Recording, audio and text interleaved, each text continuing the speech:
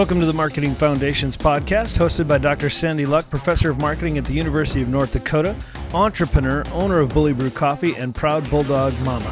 I'm your co-host, Brad Schmidt, and we're both very glad you're joining us as Dr. Luck endeavors to expand your understanding of the basic concepts, ideas, and application of marketing in an ever-changing marketplace. So be ready to listen fast because, as always, there's a lot to talk about in today's episode.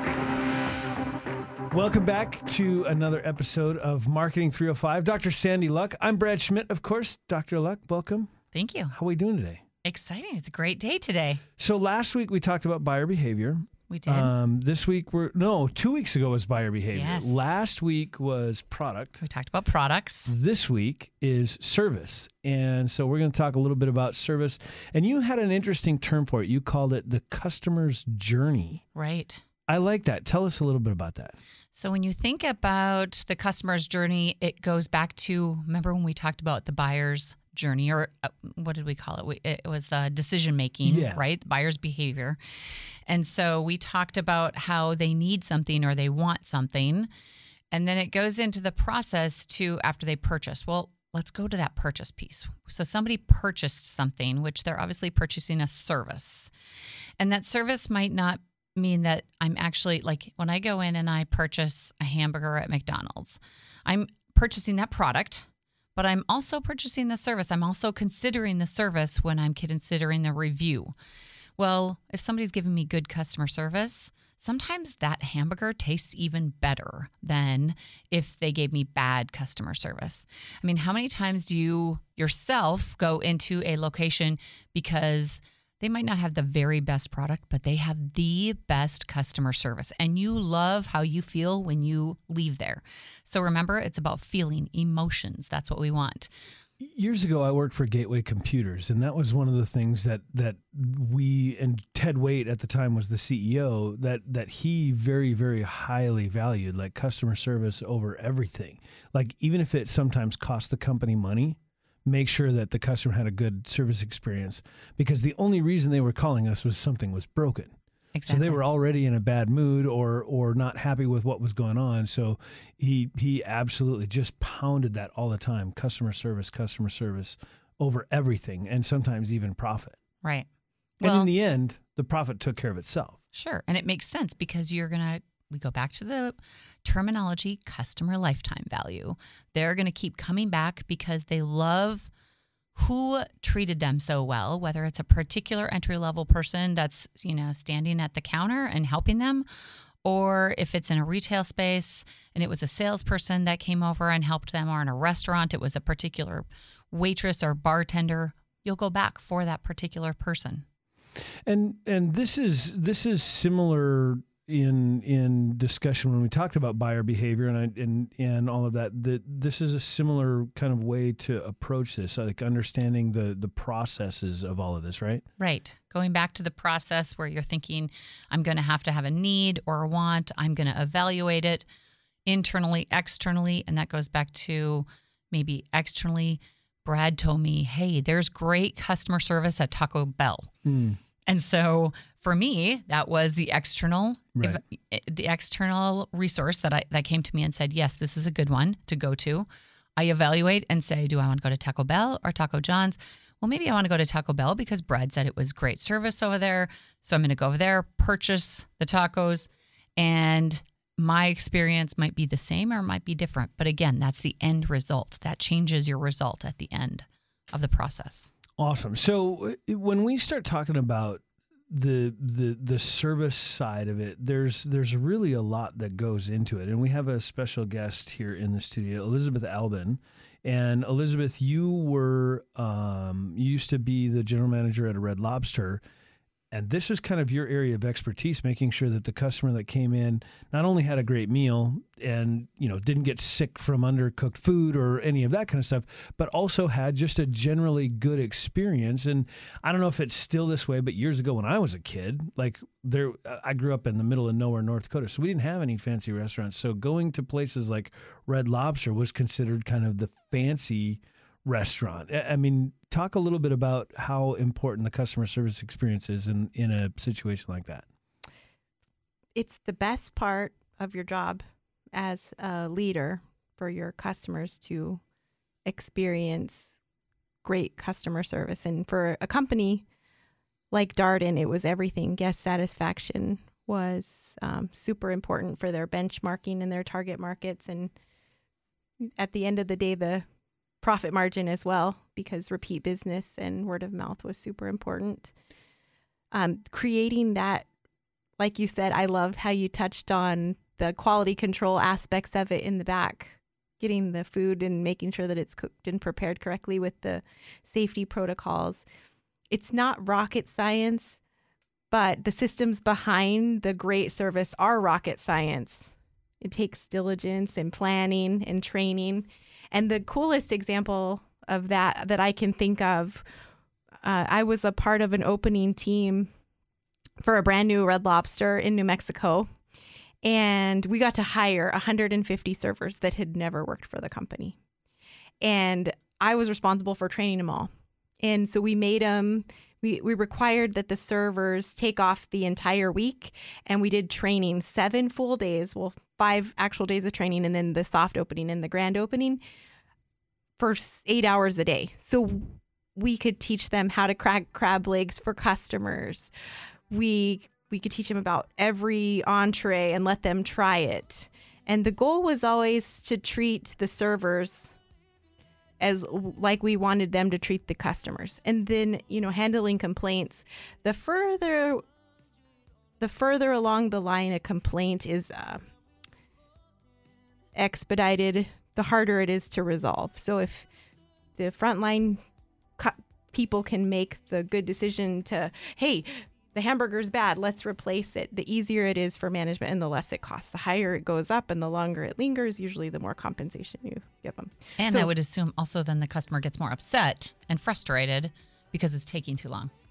Yeah, because now the whole experience has been extended, and I've been stuck in this feeling of frustration for longer and longer, and it grows. Because we as human beings, and you talked a little bit about emotional intelligence before as we were kind of preparing for the episode, like, we as human beings do not have a capacity for anger. Like we can store up emotions like love and happiness, and we can go back to that well and go, oh, I remember that time when I was happy. I remember that time when I felt loved.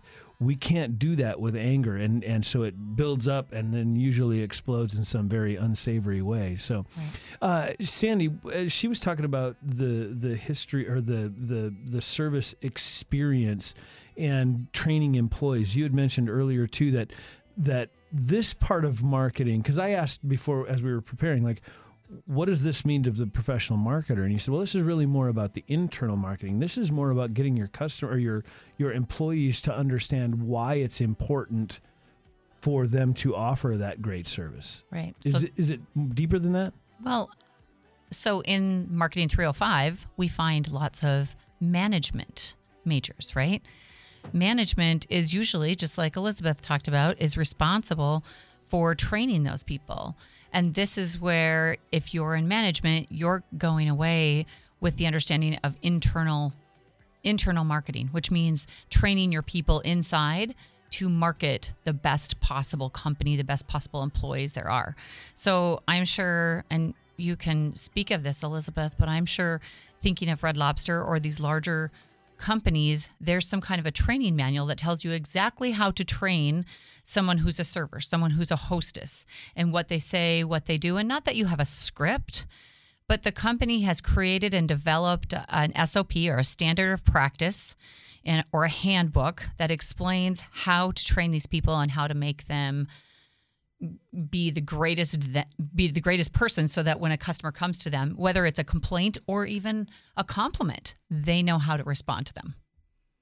Definitely. They have strategies and standard operating procedures with the best training in the business at the time, which is why I chose to work for that company out of college, because training and service guidelines like that, you could get hired anywhere, learning their system and standards. It's like working for Disney. They have some of the highest customer service, or the Ritz-Carlton, ladies and gentlemen, treating people like ladies and gentlemen. So it revolved around the mission statement and providing great service, teaching great service. Right. And Don't you agree that goes to the internal part? It does. Part of marketing. It's management's job to train people correctly. So if there's deviations from that, I usually start with, okay, what has management done to create the situation or some type of problem to not make it expeditable? Now, with internal marketing, one of the things that I've come to learn in the conversations we've had over the past several weeks is that internal marketing is almost as important as external marketing, because internal marketing can help build sales, can help increase revenue just as much. Because if you've got an employee that really understands why I work for this company, why I love working for this company, and why we have a great product, and all of those things that you've marketed to them as their manager, as their supervisor, as their boss, whatever, they're going to be more willing to share with their friends, hey, you're going out for a meal tonight? I work at Red Lobster, and I can tell you it is a great company with great food and a great customer service experience. So they're going to actually increase, theoretically increase revenue and sales and all those sorts of things. Am I reading too much into that, or is that an accurate statement? You're accurate. And I can even bring this back to one of the podcasts where we talked about influencers. Think of that. Your own employees or the employees of that company are influencers, which is a lot of times why you see the best free marketing you'll ever get. Exactly. It's the people who love their job, love doing what they're doing, and they share with other people. And so, not only sharing with other people inside the company when they're right at the, front level of them or right in front of their face serving them, but also on the outside world and showing that they love their job, because how great that is when you love your job and you talk about it and you promote it and you're discussing with friends who maybe have never been there or maybe who use the competition. You also talked about 2 weeks ago with the buyer behavior, the process of all of this, the reviews and all that kind of stuff. Does the exact same process apply here, or are there some deviations in that? I would say this really is the exact same process, because, I'm going to need a product or a service, right? I'm going to have the internal research or the external research where I find out about that company or about that service. And let's use a gym. That's a good example, because a gym is a service. They don't really have a product that we walk away with. We might walk away with some more muscles, but that's a funny. But maybe not. They probably have some T-shirts or some coffee cups or something. But for the most part, you're there to use this service, right?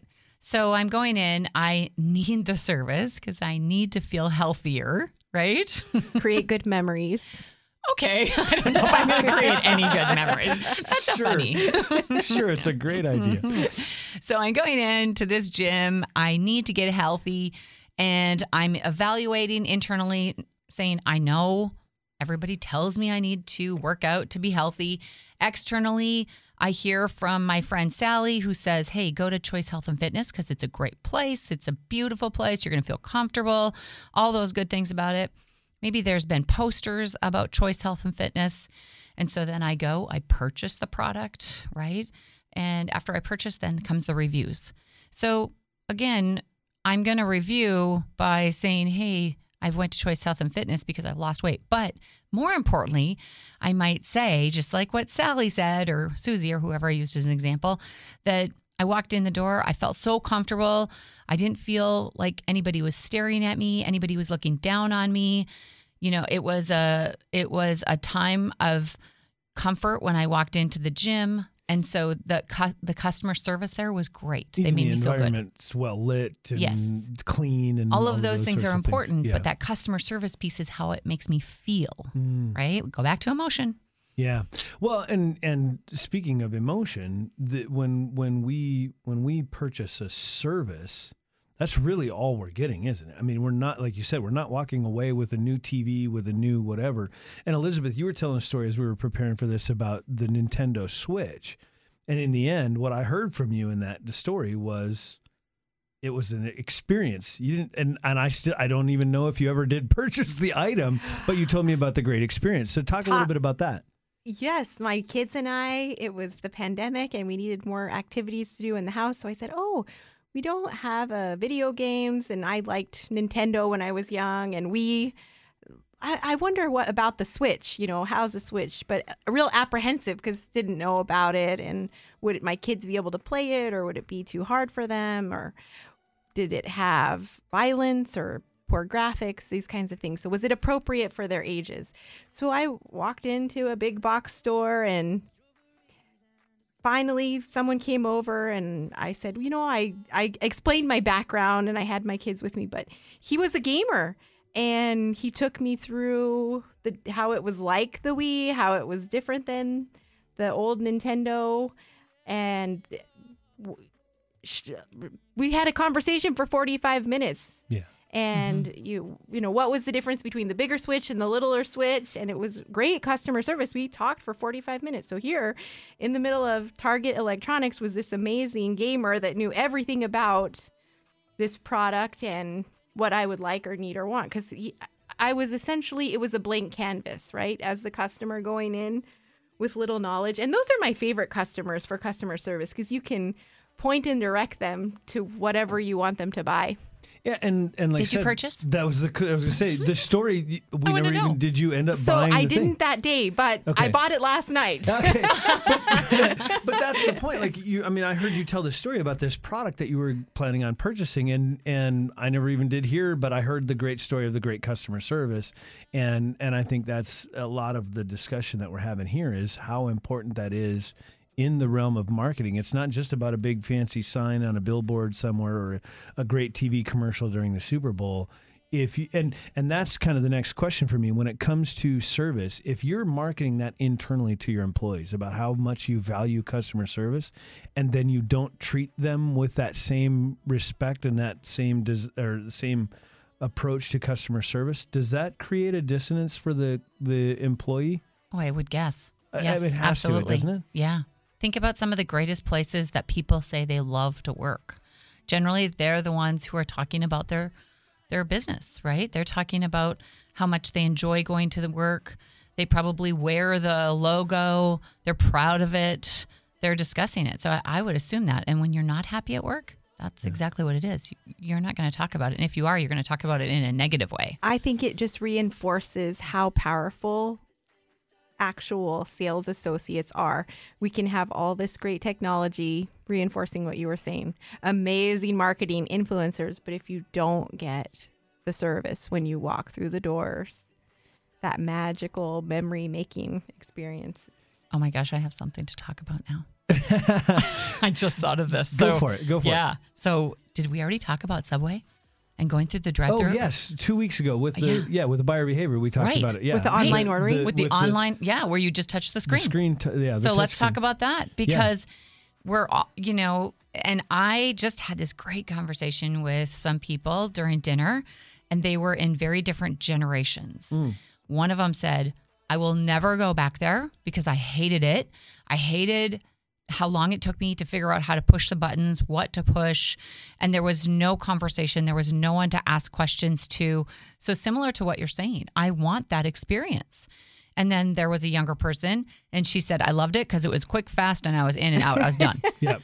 So, and my son loves it because he doesn't have to talk to anybody. Exactly. He's very, very introverted. So this is something really important for marketing and marketers because we need to understand the trends, what's happening, what should we forecast for the future. Are robots something that we should be forecasting for the future? Because that's going to affect your service. It really does, doesn't it? Yeah, because I hate the drive-thru in the first place. I just hate going through drive-thrus in general because I'm such an extrovert. I like to go in and I love to talk to the people behind the counter. I love to ask them how their day's going and actually hear, not just, oh, it's good. I want to actually hear oh man, you're not going to believe it. We just had a busload of kids in and we had to make 9,000 hamburgers and they were all making a mess. And it was just, but hey, boy, it's going to look good at the end of the day on the sales sheet, And so those are the kind of things that I love. So I hate the drive-thru. I hate going through and that kind of impersonal thing. But if I'm really in a hurry, the one thing I hate more than that is I can't get through the drive-thru fast enough because there's some lady there with 4 kids and they're all arguing about what thing that they're going to get in their Happy Meal toy or whatever. And I'm like, just go inside, get out of my way. you know, so it does affect service in a lot of different ways, right? Absolutely. So I think that pretty well gets to everything we talk about. But let me try to wrap this up. You talked about this being more internal marketing than external marketing. And it really is one of the most important things for your employees or your coworkers, if you're not the boss, if you're just the marketing person, why these things matter so that they can understand it and go, hey, I want to make sure I'm providing a great customer service experience so I get more customers returning, because the more the customers return, the better the sales sheet at the end of the year, the more chance of me not being laid off because we're not making enough money, right? Yeah, and getting a raise. Oh, yeah. You know, sometimes it's hard to remember, why do I want this company to succeed? And that maybe that's harder if you're not a believer in the company, which goes back to the leadership or the marketers or the management need to teach people, why is this a valuable place? Why is this a valuable business? What are the values? What's the mission? We talked about that all at the beginning, chapter 1, chapter 2. And, you know, then leading it into, this is what's important about it. This is what you need to share, but also not need to. This is what you should want to share about this company. And you can tell people's passion. You can, you know, I think about this a lot with waiters, waitresses, bartenders. When you walk in, you can tell if they love their job or if they hate their job. And that does, I think, kind of turn back onto the company of what are they, you know, what are they teaching their people and what are they expecting out of them? And the service piece is, I think, so valuable because, again, for many of us who want that service, that's important. For many people who are maybe younger that don't need to have that face-to-face service, they want the efficiency, the quickness, they want the speed. And so, again, someone can do that if they're reading the customer's face. Emotional intelligence. Absolutely. Elizabeth, I was going to ask, kind of the one thing is, as a person who has been involved so very intimately with the service industry, working for Red Lobster, what's the most important thing you ever learned about customer service? Just the one, like, if you could tell them anything and this is the only thing you could tell them, what would it be? The server or the customer? The server that you're doing. The customer's always right. Is that really true? No, not really, but it's not true, but it's true. I mean, the customer makes mistakes and they're older and get distracted, but you always treat the customer like they're right. Yeah. It just helps. It helps you to not get defensive and solve the problem. Mm. So even when they're not right, they're right. Ted Waite told us because I worked computer tech support for Gateway, and Ted Waite told us at Gateway, he said, the idea that the customer is always right is nonsense. They're not. Really? He said, you are the trained technical professional. Your job is to make sure that they're okay with being wrong. Mm. Oh, well, and essentially with the computer, yeah, I mean, it's a technical issue. And then he came back to it, and so he said, essentially what you're doing is you're making them believe they are right. Correct. And treating them as such. So you really kind of hit the nail on the head. Yeah, so you are right. The customer is always right. Yeah. And I think even when they're not. Exactly. You're always right, even when they're not. And I'll throw this in there because I think this is something that I talk to my employees about a lot is even if they are, you know, they tell you that you put the wrong syrup in and you know you put the right syrup in the drink, right? Yeah. Just make them a new drink. Just make them a new drink. And make them happy because that's what you want. At the end of the day, you want them to walk out happy. You want them to walk out good. Now, with all of that being said, and this is something that as a business owner is really important to me, but also as a consumer who's watching the process of how the server is interacting with that customer who they're having a problem with. When that customer gets done and you did treat them right and you got them a new drink and they walk out the door, be careful. Because if you turn around and say, ugh, what a crappy customer.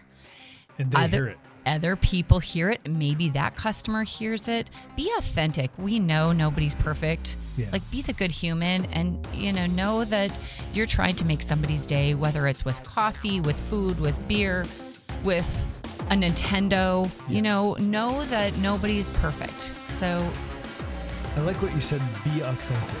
Because in the end, that really is the key to being a great customer service person. Absolutely. Yeah.